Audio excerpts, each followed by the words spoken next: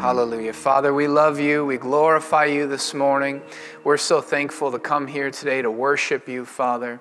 We're thankful for your word this morning, Father God. We're thankful for Jesus today, the plan that you have for each and every one of us that includes salvation and so many great and wonderful blessings from heaven.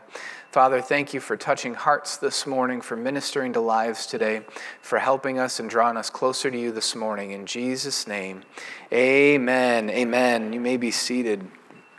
Praise the Lord. It's good to be in the house of God, isn't it? Yes. Amen. Praise God. Well, welcome to Family Church Fredonia. As Edwin, our announcer, mentioned earlier, my name is Scott. I don't know if he said that, but I'm the associate pastor here.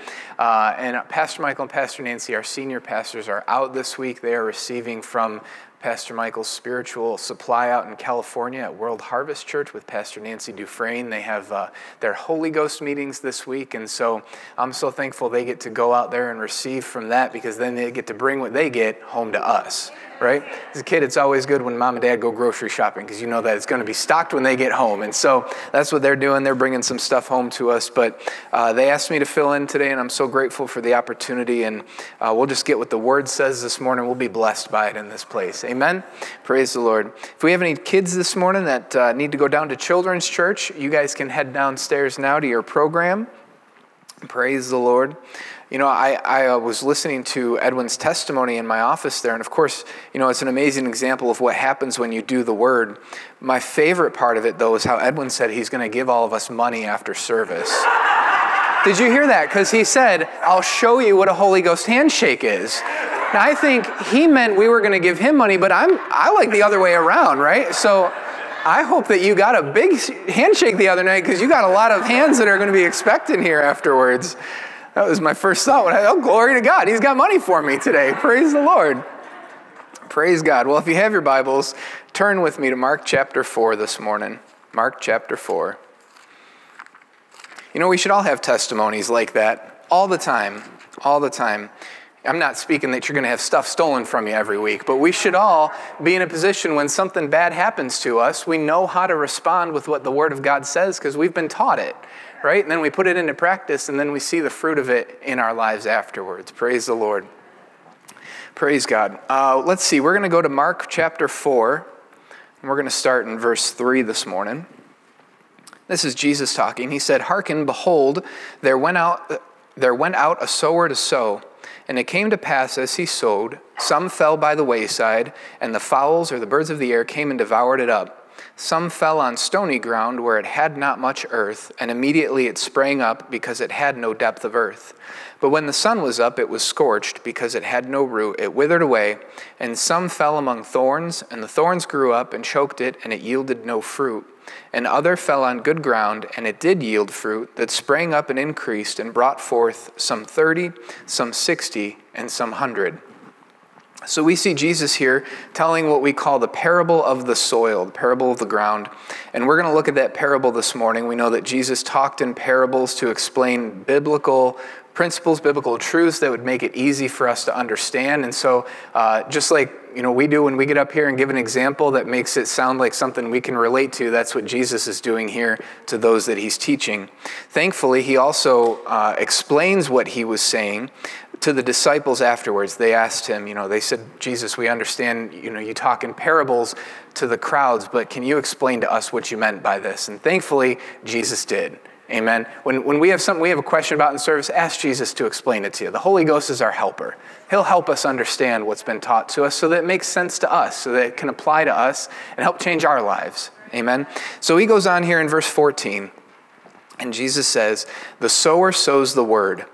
And these are they by the wayside where the word is sown. When they have heard, Satan comes immediately, takes away the word which was sown in their hearts. And these are they likewise which are sown on stony ground, who when they have heard the word, immediately they receive it with gladness. But it has no root in themselves, and so endure for a time. Afterward, when affliction or persecution arises for the word's sake, immediately they're offended. And these are they which are sown among thorns, such as hear the word, and the cares of this world, the deceitfulness of riches, and the lusts of other things, entering in, choke the word, and it becomes unfruitful. And these are they which are sown on good ground, such as hear the word and receive it, and bring forth fruit, some 30-fold, some 60, and some 100. So we're going to look at this parable this morning. We're going to go through it. We're not going to get through the whole thing today. I'll be here next Sunday as well. And so we'll finish it then. We're going to get through as many of these grounds as we can today, because I know there's some things on my heart that I want to share next week, and I want to make sure I have time to. But we'll believe God to get out everything that that he needs to say this morning, right? Amen. So we see in the beginning, Jesus said, the sower sows the word. So the word is seed. Hebrews 4:12 in the Amplified Version, you don't have to turn there, but it says this. It says, the word is alive and full of power.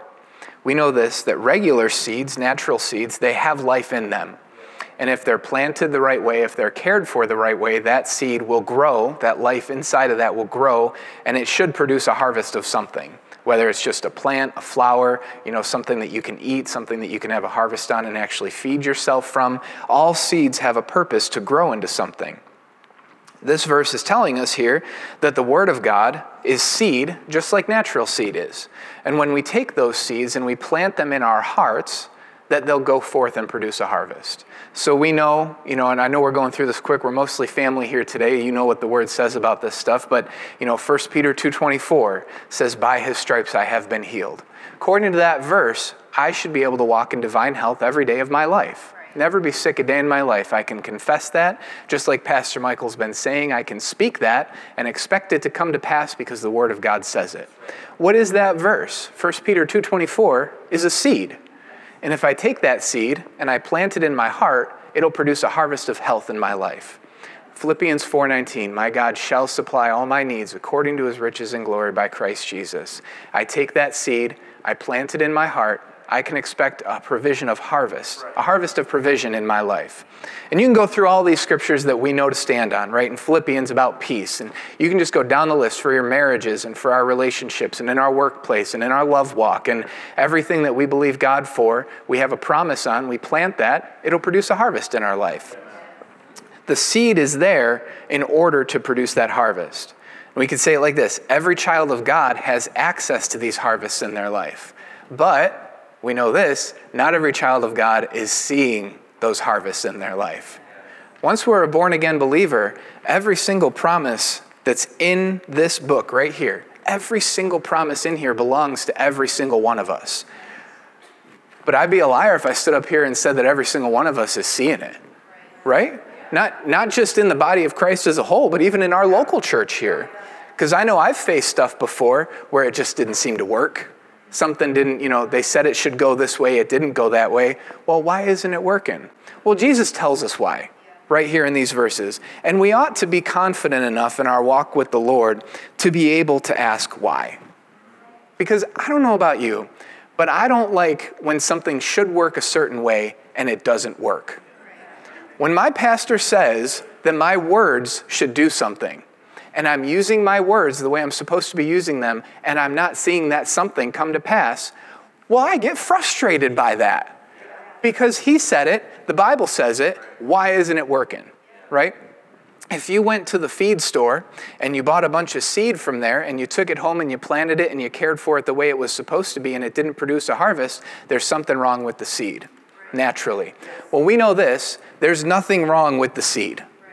The Bible is Jesus. It's perfect. The Bible's infallible. So that means that there's got to be a problem somewhere else. And he tells us there's more to do with me if I'm not seeing a harvest of something in my life. It's not the word that's not producing the harvest. It's the ground that it's being planted in. That's why Jesus shares this parable with us so that we can take a look at the ground that it's being planted in and make sure that it's prepared right for what it's going to receive. Because we want that seed to grow, right? We know that the ground is our heart. And in every scenario here that we see, that ground, the seed was planted in different types of ground. But if that ground isn't conditioned to receive it, it's not going to produce a harvest.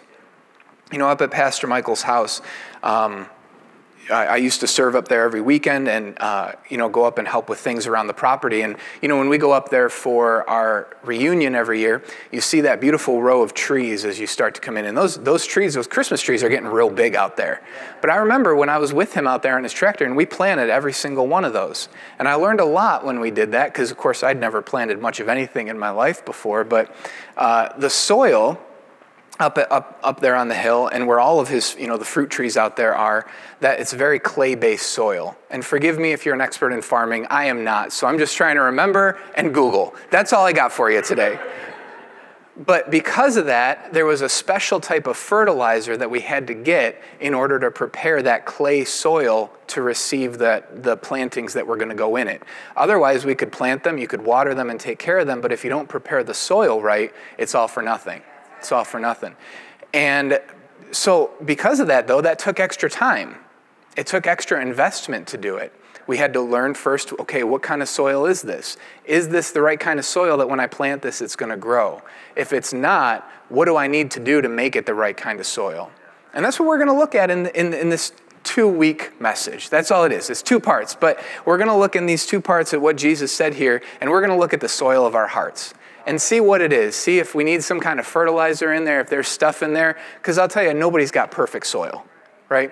Not yet anyways, till Jesus comes back. But we can. We can purpose to get closer to that. And so we're going to see what kind of fertilizer we all need. You came to church to get fertilizer this morning. You didn't even know it, but that's why we're here. So the first type of ground we're going to look at actually isn't even mentioned here. Jesus didn't say this in these verses here, but he's revealed it through revelation, through various ministers. We've heard this taught. The sower sows the word. And then it goes on, these are they by the wayside where the word is sown. But there's a type of ground, there's a type here that's not even mentioned, and it's the ground that doesn't even receive the seed that's sowed. What do we mean when we say that? That means, folks, that, if we're saying the word of God is the seed is sown, we come to church to receive that word. These are folks that don't even have a church to go to. They've never heard the word preached. They've never had that seed even put on the ground of their heart to even start to be able to produce a harvest. So you could say there's 5 types of ground. There's the ground that's not even getting any seed put on it at all. Thankfully, that's none of us here today. But if we look at that, it'll help us understand some things about the world. It'll help us understand some things about our role in what we do with our seed. Many can't produce a harvest of the word because they aren't receiving it to begin with, and we receive that in the local church. If you can put up Matthew 9, verse 36 in the Amplified Version, it says this: when he saw the throngs, he was moved with pity and sympathy for them because they were bewildered, harassed, and distressed, and dejected, and helpless, like sheep without a shepherd. Every human in America, anyways, every person in America, because we live in a prosperous country, they can find a store somewhere nearby that sells vegetable seeds. Really, we know this, of course, we live in an agricultural area, but I'm sure even if you go into a city, folks are growing more and more of their own stuff now, on the balconies of their apartments in the big cities, wherever. And so wherever you go, you don't have to look that far to be able to find vegetable seed. But how many of us in this place are actually harvesting vegetables routinely? I'm not, and I would dare say the majority of us are not. Thankfully, we have some farmers here today. Thank God for you, because then the rest of us can enjoy the fruits of your labor. Thank you for that. But most of us don't actually plant any of that stuff to be able to harvest it. Every Christian has access to the promises in the Word of God. Every Christian has access to those harvests. And once you're a child of God, healing belongs to you.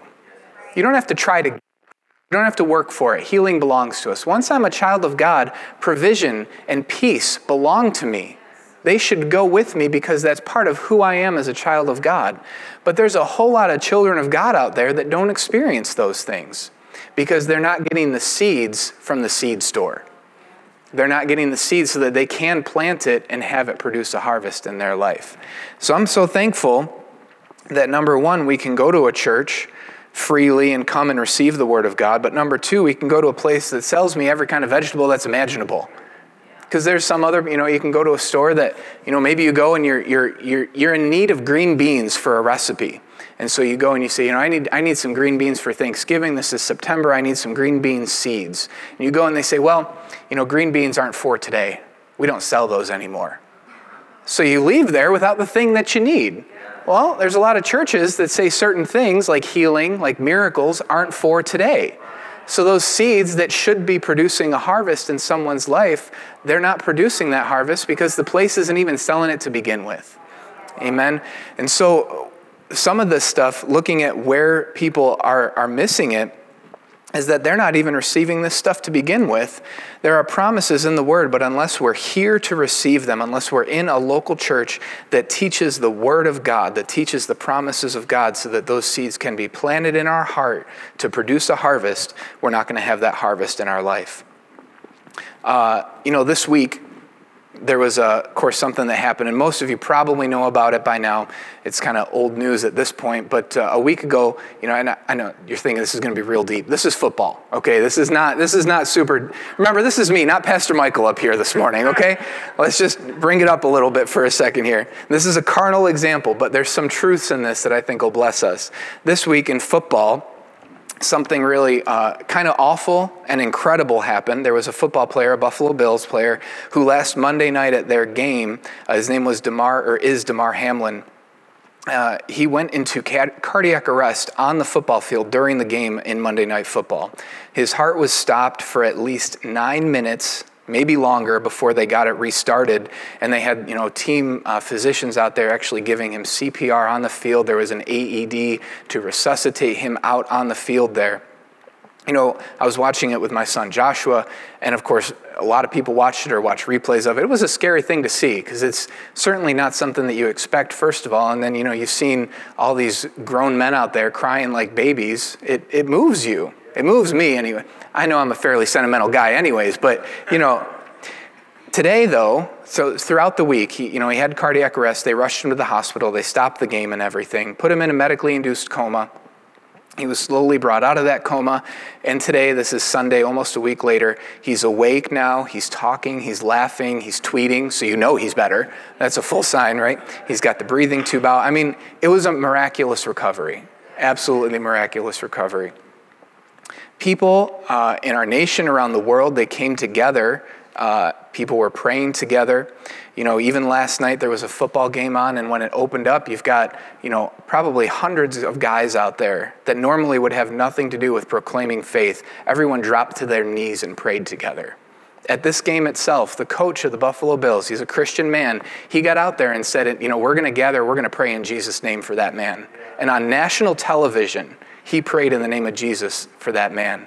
And all over the nation this week, that's been happening. People on TV have been proclaiming Jesus Christ as the healers. You see all these Christians coming out of the closet, you could say, that are now not afraid to say, they were hidden for a while, but one man, in front of all of his anchors, he said, I'm just going to pray right here, right now, and dropped his head on a liberal television network and started praying to Jesus that he would heal him. I mean, amazing things were coming to pass because of it. God can take something awful like that and turn it around for his glory. Turn it around. And he's doing that now. He's doing that. There's going to be greater and greater testimonies coming out of that. But I wanted to say all that to get to this because I was listening to one talk show host, and he said this. I'm not going to name names, but he said this. He said, my wife and one of my co-hosts are deeply religious people, and I am not. And it made me a little envious in that moment, the moment that, the guy dies on the field and they're wondering if he's going to make it out. In that moment, and since then, that I didn't have that foundation, because I feel like at times like this, when there's an inexplicable tragedy, you're sort of flailing about. And he went on to say some more things, but we see here the fruit of someone's life who's never had the seed planted. When turmoil arose, how did people respond to it?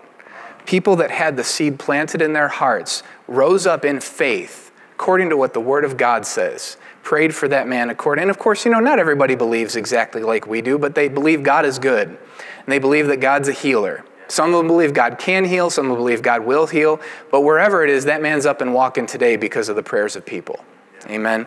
And, you see the fruit of someone like this who doesn't have that There's billions of people. You realize we're in the minority as Christians, right? There are less Christians in the world than there are other religions.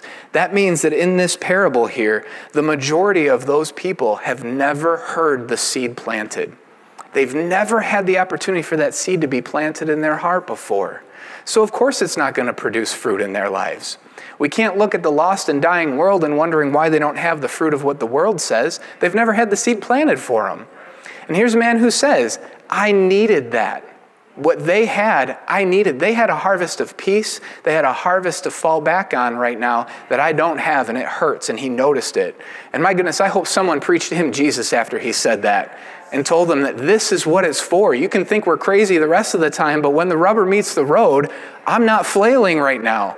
I'm not lost and confused right now. I'm not broken and falling apart because I can stand on something stronger. We can stand on the Word of God. And we see there, you look deeper at this. That's why the lost attack Christians. Think of it this way.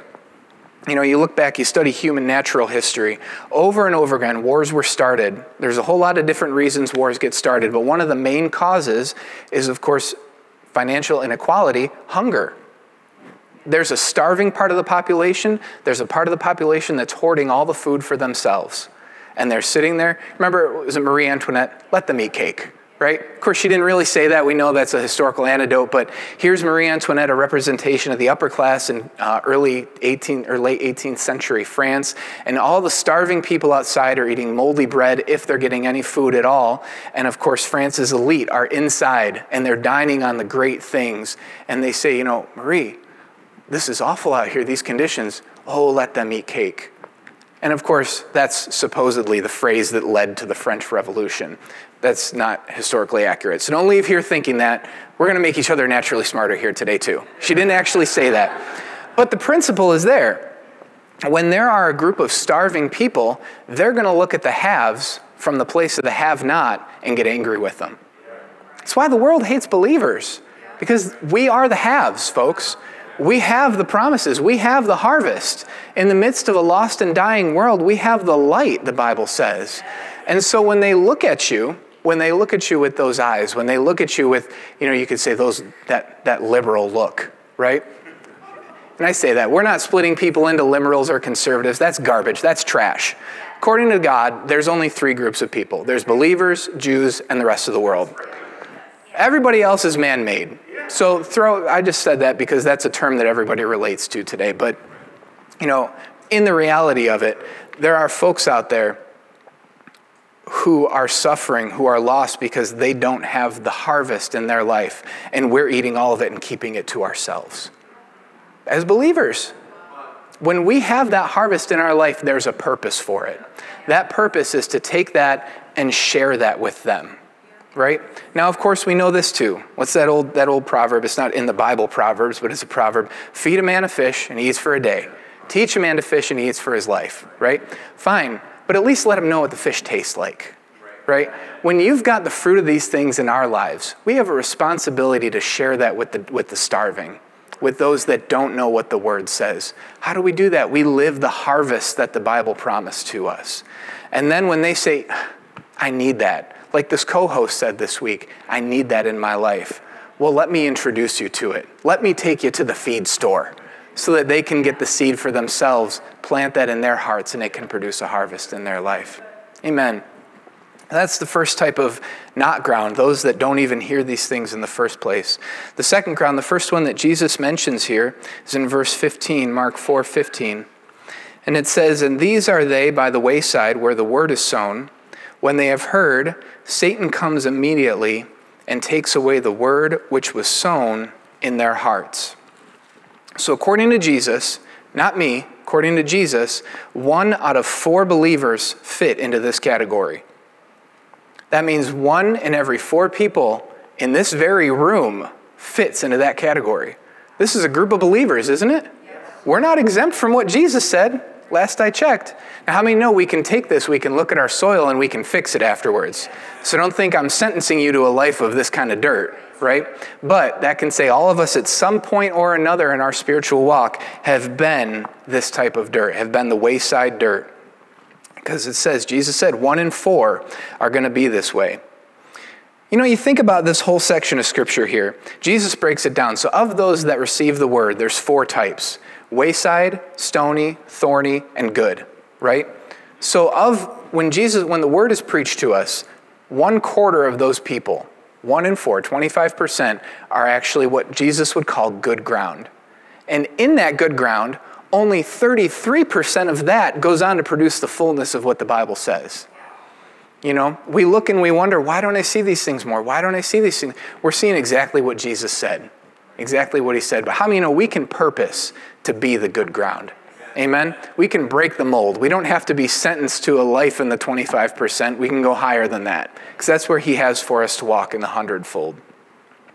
But we see here this type of ground, the wayside ground. The seed wasn't even really planted in it. It was tossed away without any care. I'll give you this example again. Say I go to the feed store. You know, we've got Tractor Supply here. I go and get a pack of seeds for green beans. And every week I go and I get some more packets of green beans. Every single week I show up religiously like I'm supposed to get my green beans. But I get home and I take that packet of green beans, I toss it on the counter, and I go sit and watch football for 8 hours. Well, how many of you know, after a certain amount of time, when it's time to harvest some green beans, and other people that I see every week at the feed store are having their green beans, and I'm sitting there with nothing, it's not anybody else's fault but my own. Because I took that seed and I threw it away. I didn't do anything with it. There's a lot of folks that treat the church so religiously that come, they check it off, they got what they needed for that week, and they go home and forget the whole thing ever happened. That can't produce fruit in our lives. There's nothing for it to be planted in order to be able to produce a harvest. A bag of seeds in the garage is nothing but a bag of seeds in the garage. Coming to church to check it off that we went there is nothing but coming to church to check it off that we went there. I mean, we receive seeds, we receive promises, we're taught promises in the Word of God so that we can take them, plant them, and they produce a harvest in our life. We come to get the Word, and we have a responsibility to plant that Word in our hearts. Psalm 119:11, we'll have this up on the screens for you. It says, "Thy word have I hid in my heart, that I might not sin against thee." Other translations call that word treasure. I hid it in my heart like treasure. It insinuates it has been buried or planted. And if we aren't willing to take the time to plant it, it can be taken away before it has the chance to produce anything in our lives.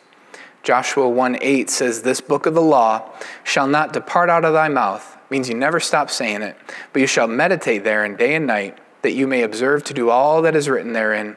For then you shall make your way prosperous, and then you shall have good success." The end of those, your way prosperous, good success, those are harvests of a seed that's been planted.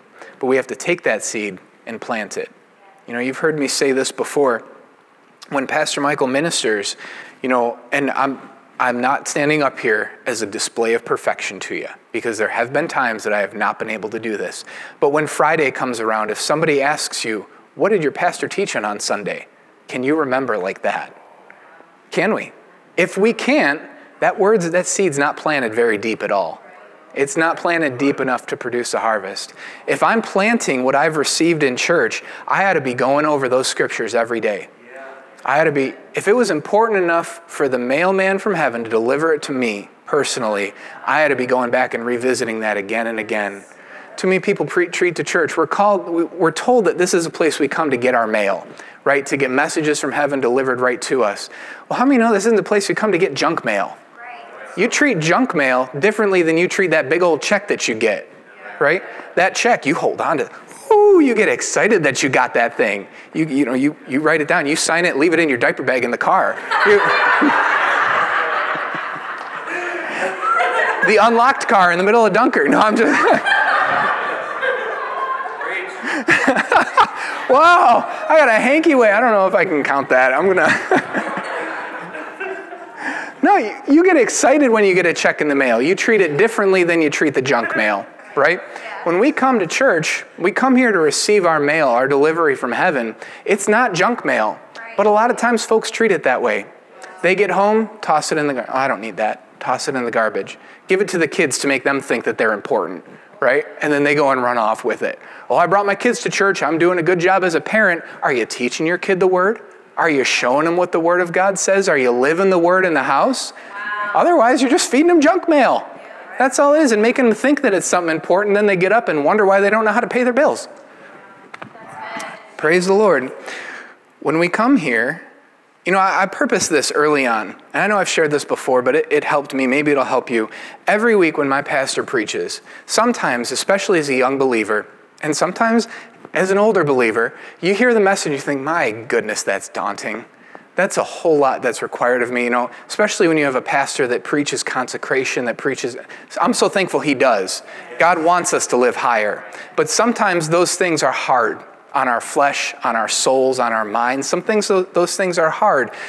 But if we I would purpose as a young believer, I'm going to take one thing out of this message. The whole thing may trip me up, I might choke on it, but I'm going to cut it into a bite-sized piece, and I'm going to take that one thing, and I'm just going to chew on that one thing, and try that one thing, and put it into practice in my life. And how many know you'll grow that way?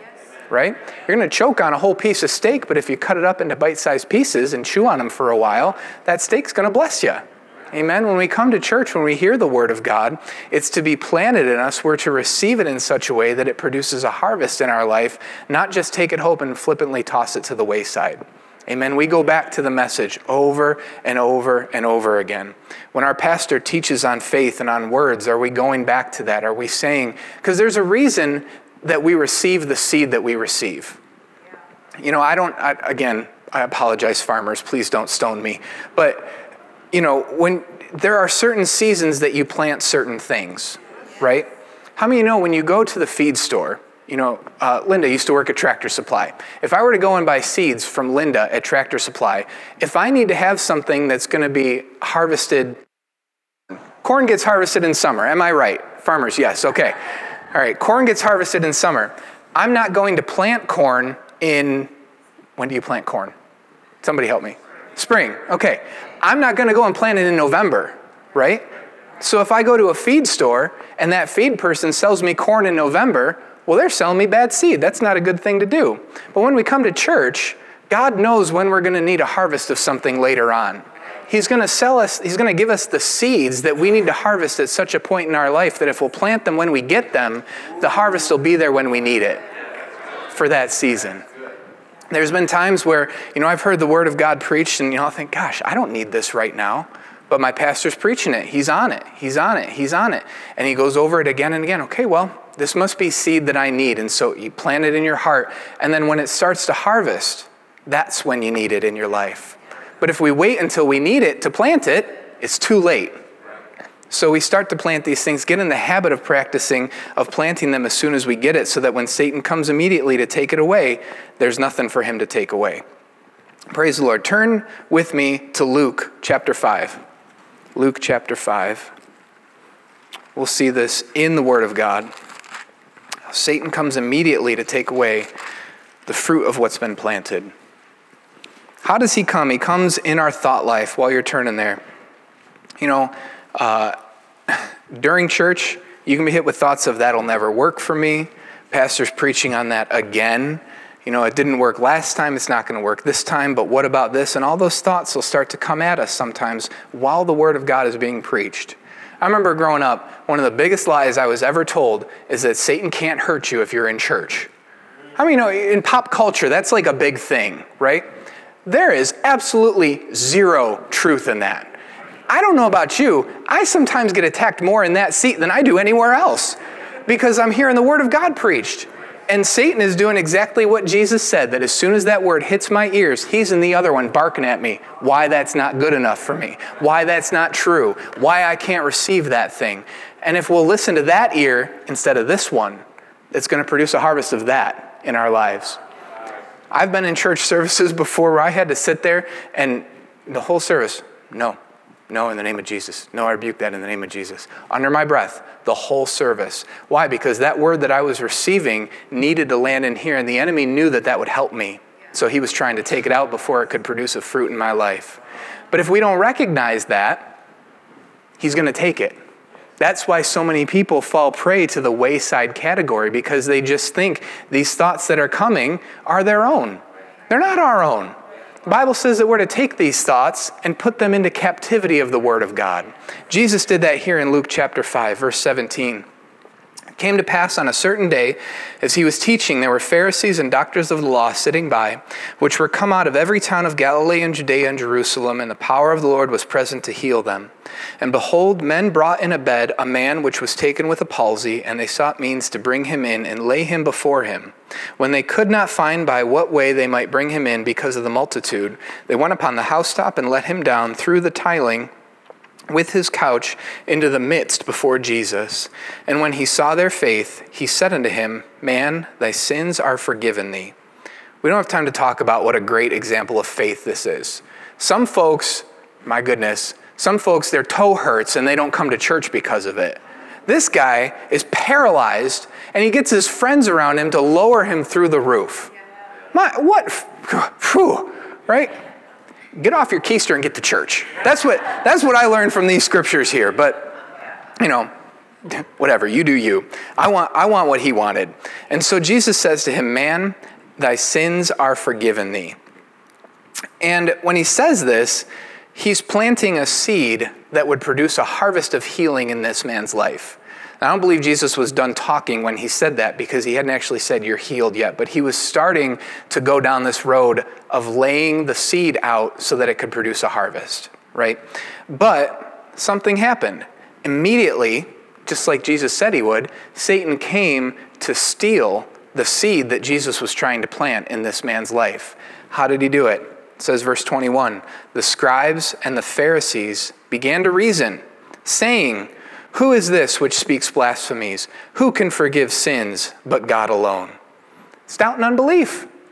It's doubt and unbelief, barking in the ear of someone that's trying to receive from Jesus. That'll happen to us in church. That'll happen to us out on the streets. When you go out and someone there is in need of healing and you want to lay hands on them, that thought will come to you, you're not a pastor. You're not a minister. You can't do that. Who says you can't do that? Bible, God says that if I'm a child of God, I can do that. Lay hands on the sick and they shall recover. That's not reserved for the fivefold ministry. That's reserved for each and every one of us as children of God. Amen. Don't look at me like I'm crazy. That's what the Bible says. We ought to be laying hands on people. They ought to be walking up. That's why we were given these hands, to go out and minister that and bring them in here. Amen.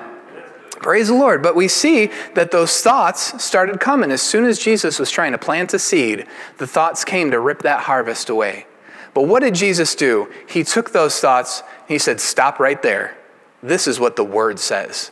That's what we ought to do when those thoughts come. It says, but when Jesus perceived their thoughts, he answering them said to them, why do you reason in your hearts, whether it is easier to say, thy sins be forgiven you, or to rise up and walk, but that you may know that the Son of Man has power on the earth to forgive sins.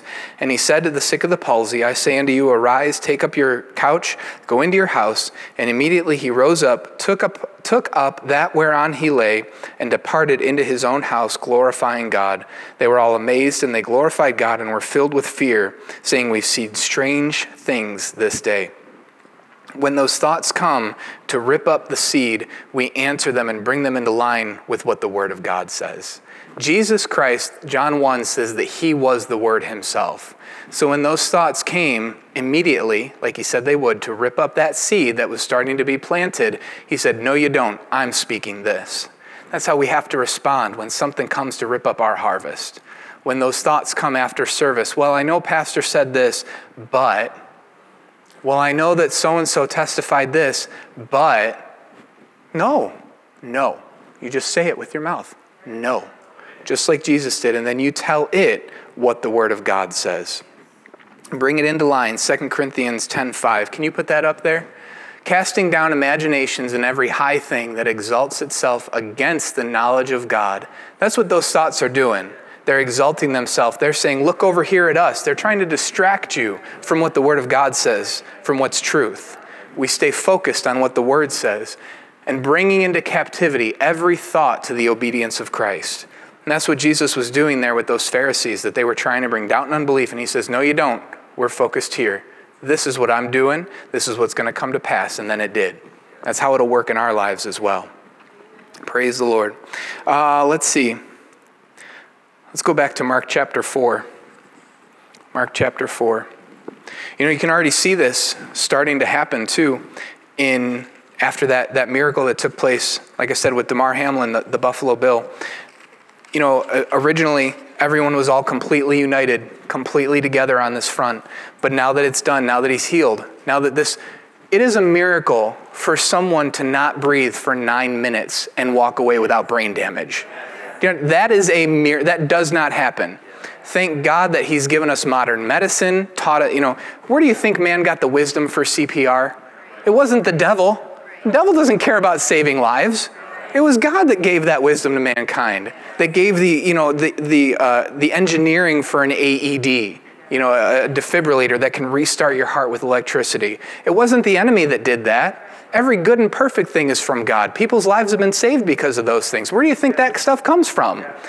But when people look at this situation, and now that it's done, now that the dust is settling, immediately Satan is coming to try and steal that and say, oh, it wasn't a miracle. That's just medicine. That's just science. No, that's God. That's God. And as a believer, we have a responsibility. And I hope and I pray that every single one of those people that was bold enough to come out and pray for him this week is bold enough to say now, still, that it was a miracle. That they don't hide and shrink back into the closet. Because God can use something like this for his glory. Amen? Praise the Lord. All right. Last part here. We'll close with the stony ground, Mark 4 and verse 17. These are they likewise which are sown on stony ground, who when they have heard the word, immediately they receive it with gladness, and have no root in themselves, and so endure, but for a time afterward, when affliction or persecution arises for the word's sake, immediately they are offended. So this ground, at least it got the seed planted a little bit deeper in the ground, but it was the condition of the ground that made it not grow. The other ground, it didn't get planted at all. This one, it does get planted, but the condition that it was planted in made it not actually produce fruit in their life. First thing we see here is how did they plant it? This matters. It says that it was planted with gladness. Now, I believe that you can't go further than this type of ground. These grounds build on each other, right? Once you take care of the stones, okay, now we got to take care of the thorns, and now we're conditioning ourselves to be good, better, best ground. But as we go down this list, this first step here to even get it in the ground says immediately they received it with gladness. How we receive the word of God in church matters towards it producing fruit in our lives. Amen? There's a reason, we're not just known as a church where people say and shout amen just for the fun of it. There's a reason that we do that. It's to get our hearts connected with what's being preached and prepare our ground for that seed to be planted in it. I know in my own life, I've seen this in practice. I don't need anyone in the congregation to shout back at me. It doesn't help me in the least. Is it fun when we all get and join in one thing together? Sure, but if you sat there stone-faced, folks, I have preached to a Baptist congregation in a retirement home. There is nothing you could throw at me worse than what I've been through before. But even in that, I didn't need their help. Why? I can get myself stirred up over the Word of God. I don't need anybody's help to do it. Is it nice when we all join in together? Sure it is, because it shows me that you're receiving, right? When I'm sitting out there and I'm pulling on my pastor, of course it helps the flow of the service. It shows God that I'm interested in what he has to say. But there's a reason, though, that God has us to do these things. It's not to help the preacher, it's to help us. It's to help us. There was a time where I was in church, I was going through a storm in my life, I was going through hell. Maybe you've heard me share this before, and I didn't even realize it, but my face, your face, I know this is going to come, do you want me to turn my back to you when I say this? Our faces are indicative of how we feel. Boom, revelation, right? What is on our face shows what's on the inside of us. I know some of you now are getting real big smiles on your face because you're aware of it now. But, my goodness, there was a time where I was going through hell in my life. And man, I thought I was faking it real good. And Pastor Michael, I'll just say, he pointed out to me that I was not faking it very well. I'll spare you the gritty details of it. But it was correction, but I was so grateful for that correction. He told me in different words, but basically my face in service was miserable looking. okay? And it sounds, it almost sounds harsh to say it. And at first, my feathers were ruffled because I'm going through hell and you tell me my face doesn't look right, like, where's my hug? And, and I got all pet the cat backwards, whatever the saying is you want to. I almost said something else I shouldn't, but I was not thrilled with that. But I'm a doer of the word. I've seen the word work too many times for me to not do what's said to me. I don't care if it's hard. I don't care if it's uncomfortable. Remember Naaman? He was upset that he had to go wash in the river to get healed from leprosy. He was upset. Who cares? If that's what you need, go and do it. So when we come to church and we receive correction for ourselves, who cares if it rubs us the wrong way? Do it so that we can have the fruit of it, right? Well, he said this to me. Pastor Michael said this to me. And, at first I was, but I got right because I know better than to live in offense. I got too much stuff I'm believing for to spend any time over there in Offenseville. There's nothing over there for me. And so that next service, I'll tell you what, I put that smile on my face is thick. Edwin, stand up, turn around and smile at everybody. It was smaller than that. It made that look like a crying shame. I mean, I had this big old fake grin on my face. And I'm sure that Pastor Michael knew it was fake. And thank God he didn't call me out for being a smart butt in the middle of everything. But I will tell you from the bottom of my heart, I was not faking it to be snarky. I was faking it because I know that when I step out in faith in the natural, it'll be there in the spiritual to receive it. And you know something? I went into that service. I went in offended. I went in with that fake smile on my face, and I focused the whole time on, amen, Pastor. Yeah, Pastor. Preach it, Pastor. But by the end of that service, I received more than I'd received in the last year because I was receiving it with joy. It was fake joy at first, but real joy rose up, and thank God I'm getting the Word of God in me, and that's my help. We can't go anywhere. We can't until you take that ground. If you've ever gone to plant something, a tree or whatever, and the ground is so hard, you try to throw seed on that ground, nothing's going to happen to it. What do? You till it. You work it. You get something in there so that you can actually have something to put the seed in. When we smile when we receive the Word of God, it's so that that seed that's planted can produce a harvest in our lives. Amen? So if you're up here and you see me and act like I'm faking it, just know I love the Word of God, right? Maybe I am, but you don't need to know about it. Praise the Lord. Later on, it says here that they were offended. Immediately, they were offended. That word offend means to desert or distrust one whom they ought to trust. If we don't trust that seed that's been planted, there's no root that it's producing in our lives. I've seen this in folks' life over and over again. There's a whole lot here, but I'll just say it like this. Stony ground, in a lot of times, is when the seed gets planted up here and not in here. I can quote Scripture. You can quote Scripture till the cows come home.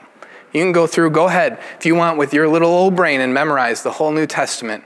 But if it's only up here and you don't know the fruit behind what those words actually mean in our spirit, it's for nothing. It's for nothing. I would rather have revelation of one scripture in my heart than quote the entire Bible in my head. Because this is where it produces fruit. Up here on the surface of the ground is where the enemy can come and steal and take it away. Folks, I've been with people on their deathbeds who were quoting scripture. It's not literally dying and died quoting scripture because it was up here.